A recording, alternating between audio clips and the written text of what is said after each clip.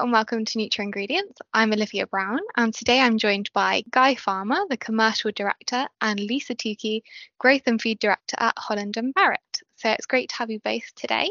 Thank you very much for joining me. Thank you, our pleasure. So you gave a really brilliant presentation at our Active Nutrition Summit last week in Amsterdam about this evolving active nutrition market and this category at Holland Barrett. So it would be great if you could just start by delving into kind of the current performance and the interest in this active nutrition market in general and at Holland Barrett, and how these categories are predicted to perform in the future. Very happy to take that.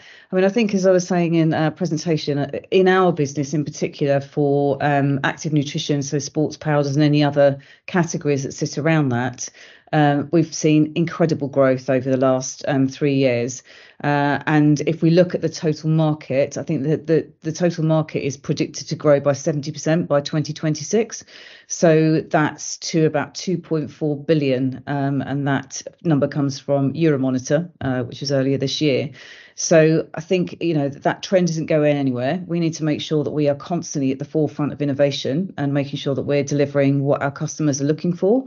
I think we do a good job at that at the moment, and obviously the growth numbers will tell you that picture. But I think we realise that there's a much bigger opportunity in sports and active nutrition for our business, and I think that comes down to a number of different factors, and also just the unique position that we have in the market. Is that we're not a grocer, we're not a pharmacist. We sit in that lovely sweet spot in the middle, where we have brilliant service, qualified to advise colleagues in stores who can come and help you choose the products that you need for whatever activity that you're doing. And you can come in the high street as well. So we're on the high street. You can come and talk to us rather than just buying blindly online. And of course, we offer online as well as any other brands do. But we are completely end-to-end science-backed business. So I think that unique position puts us in a really great spot to continue growing as we are at the moment, but also building on that with some of the new products that we've got coming down the track for next year. Just one build on that, I think, as well, because I completely agree with what Lisa said. But we talked a lot in Amsterdam about our mission-led approach. And I think that this category has an important role to play in a number of our sort of priority missions. So, we talked about our target customer, our energy seekers, if you remember, and our physical movers, who are our two really important targets. And clearly for them, there are some of our most important missions around joint bone muscle, around energy. There are really important missions there where when we think cross-category, obviously we think there's opportunities also within VHMS, food, etc. But particularly, I think this market is exciting in terms of helping those target customers through those missions as well. So that's probably just another build to what Lisa's just said. Yeah. And we know that, 67% of customers are looking for more than just protein. So they're looking for protein plus, whether that is with, benefits such as, mushrooms, hugely trend led, how can they make sure that that's included in their protein shake or other product. And that comes back to missions again, and whether that is, focus, energy, relax, unwind. They expect to see that not just in, a supplement product, but they also expect to see it in anything else that they want to be using as part of their daily ritual. And you mentioned those key consumer groups. Do you have any other consumer groups that you've seen? So we've done a lot of work on understanding our customer in the last sort of 12 months. So if you remember, I talked about on a broad basis, we tend to be a little bit more skewed to female. We are maybe slightly older, so our average is sort of just above 40 in terms of our average customer. But I think that the work that's been done in more detail, which has enabled us to get to 5 customer groups. So we talked about the energy seekers, we talked about the physical movers. We also have what we call the stay healthies and the wellness battlers. Those are our sort of second priority group, let's say. And they tend to be, so for example, a wellness battler tends to be someone who will buy more on promotion. Again, probably slightly older as well. whereas your energy seekers and physical movers we talked about in the conference are, energy seekers very much sort of families, obviously covering a wide range of missions, physical movers, a little bit more sort of affluent customer, a little bit more male as well. So there's some characteristics, and at some point, obviously, we could go into quite a lot of detail. So there are more than those two. It's just we're trying to make clear choices in terms of who we focus on, and that's why we talk about those energy seekers and physical movers as a total business as being our sort of priority number one focus for the next few years. Yeah, they're also the people you could probably bucket them into proactive and reactive. So, energy seekers and physical movers are the people that are proactively looking to, enhance their life in some way and make sure they're staying active. Again, the name kind of tells you all. And others are reacting to symptoms that they might have, and they want a solution that can help them right now. And they're very happy with that. They're not necessarily the people that are going to, go out and take up running or going to the gym. So they're quite different in terms of their behaviours.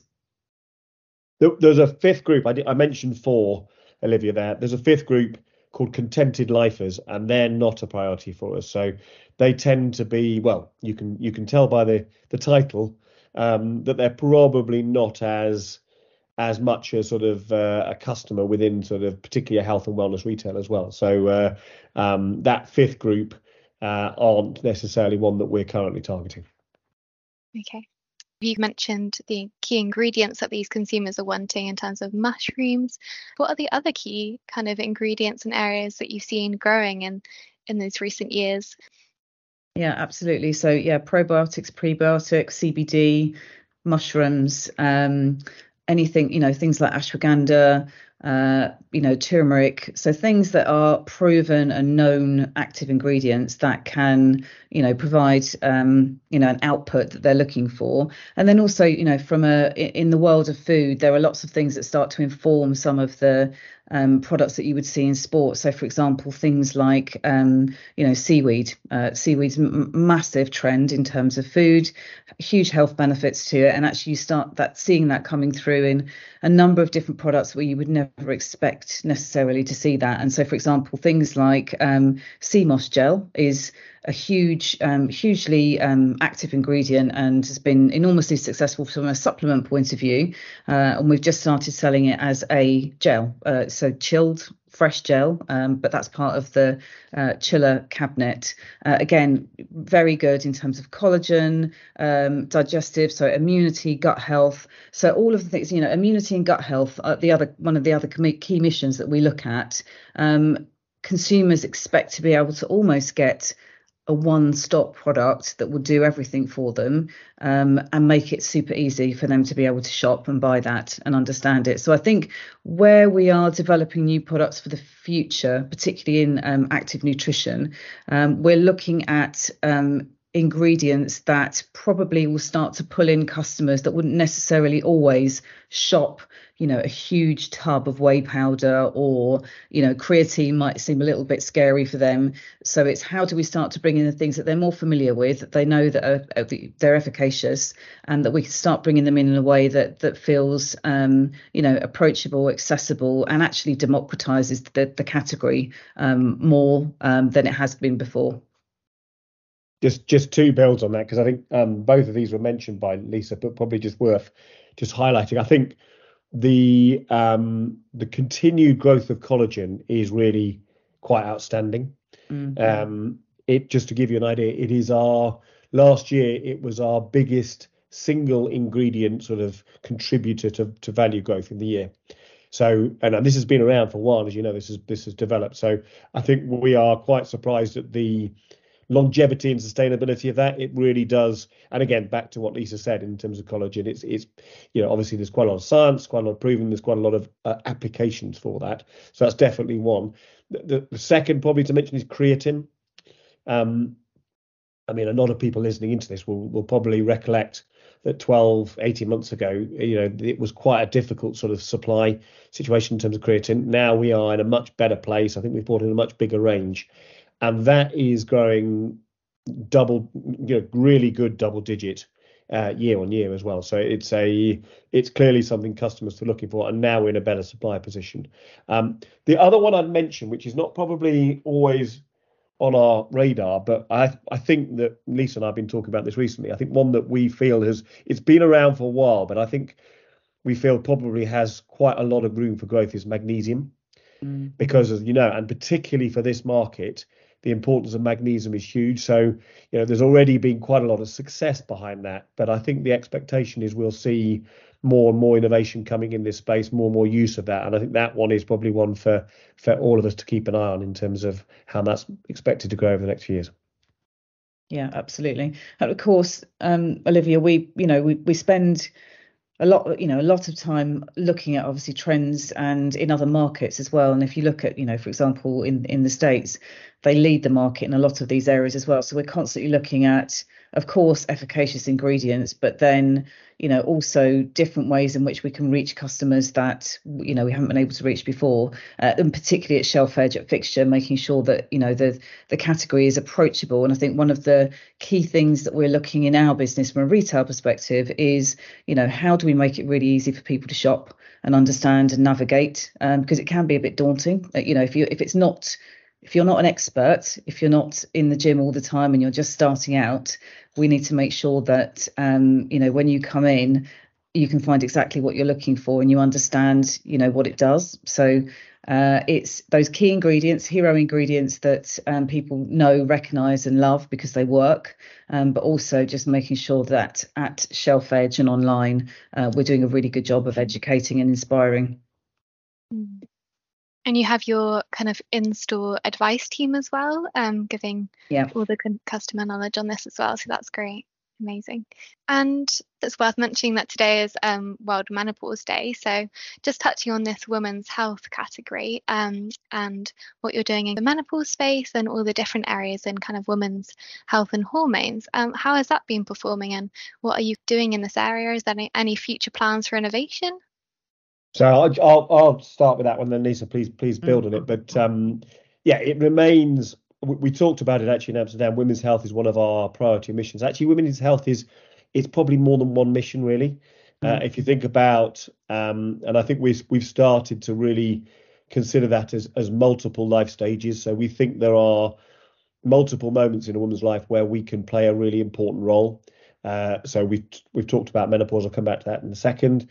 I think pregnancy and fertility, we're seeing a lot of growth in that space at the moment.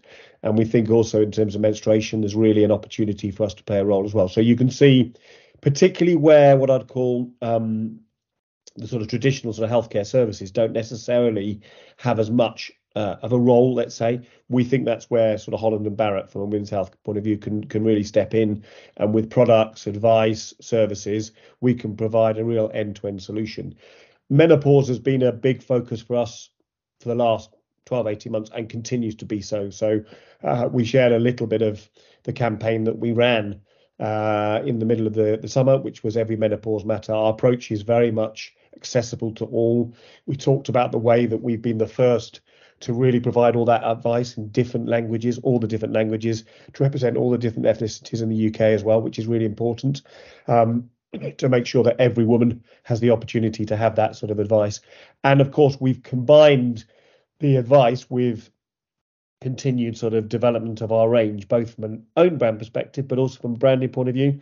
So interesting enough, we had our big all colleague conference yesterday, and some of the new brands. So, for example, Wild Nutrition has just been launched within Holland Barrett, particularly focusing on some of the products they have for women's health. So we're bringing in new brands and new innovation all the time to be able to support that. And I expect that focus on menopause to continue. We've got activity happening at the moment as part of obviously World Menopause Month, and we have activity planned for the rest of our financial year going into FY24, going into 2024 as well. So a continued important mission for us. So watch this space.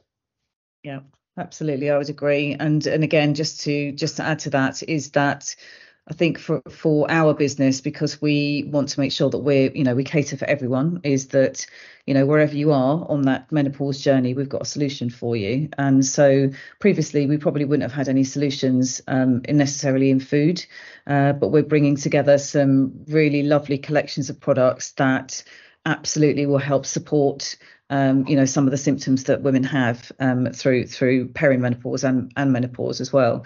So it's a great just completing that circle really. So supplements are great, and of course that's why customers come to us, because we are experts in that field.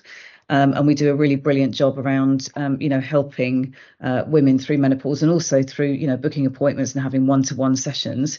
But we just know that we've got a really great collection, whether it's through supplements, food, drink, lots of different areas that we can give you solutions that don't feel like they are a chore for you to engage with or have to take. It just becomes part of your daily ritual. And if that includes eating a few squares of great chocolate that are fortified with some great vitamins and active ingredients with benefits, then that can only be a good thing.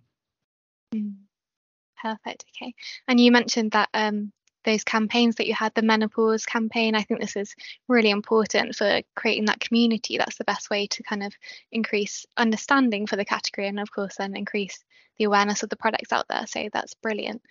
And providing, remember, a big part of that is providing women with the opportunity to book a consultation, individual conversations with our either in store or online, really being able to have that time to be able to discuss. Because as we say in the campaign, every menopause is different, and therefore really understanding the different symptoms and how can we help individually is really important. Yeah. Personalization is also really important in that women's health category. I know you have the at-home blood testing solutions as well, which is really, really interesting for the category, and that's quite an exciting area, I find. So that'll be exciting to see how that does. Yeah, absolutely. I think for our businesses, I think as we said at the event last week, is we want to be able to, help diagnose where people have got issues, and whether that is through phlebotomy or saliva tests as well. That's part of a suite of services that we're looking at for the future as part of our, end-to-end offer. So we want to make sure that we can diagnose all the way through to, helping resolve some of the issues that you might have as an output of some of those tests. So it's exciting. We're quite uniquely placed to do that as well. We are the friendly face on the high street, so people can come in and talk to somebody that have got genuinely had time to stand and talk to you. And as the NHS is under more pressure than ever, we are another service that can just help reassure people really. Yeah, it's probably worth saying that the blood test is obviously important, but it's just one of the suite of services. So the way that we're trying to develop that thinking, and we talked a little bit about that in Amsterdam, is really understanding how can we, on the back of having more information, really diagnose, to Elisa's point, exactly what's the right. And we think of it in holistic terms. So of course nutrition is part of it, supplements, fitness, really important as well. So it's a combination of different sort of things that we pull together to be able to, let's say, come up with the right solution for each customer. Perfect. Okay. Amazing. And then in terms of anything else coming in the future at Holland Barrett, I know that's a lot that we've gone through and you've done a lot of transformation already. But is there anything else in terms of kind of NPD or new campaigns coming up? Goodness, I don't think there's a bit of our business that isn't being touched by a transformation program in the next 12 months. The level of change that is happening in the business is probably unprecedented since our launch, I would say 150 odd years ago. Everything from building proprietary tech, marketplaces, all the way through to some of the products that we've talked about already, products and services. Every single category is being touched, and then we are also looking at new areas as well, and new categories, which some we can't talk about right now, but you'll absolutely be seeing them in store early next year.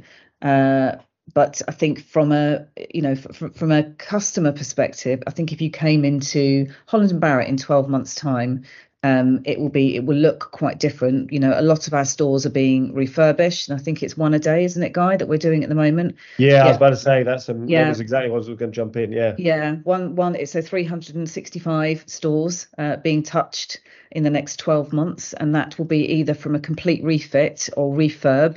But they will all be, lots of our stores touched next year. So you'll see a more contemporary version of Holland and Barrett. Some stores have already been touched, and of course, you'll see that certainly with our flagships in London, Marble Arch, and also in Manchester.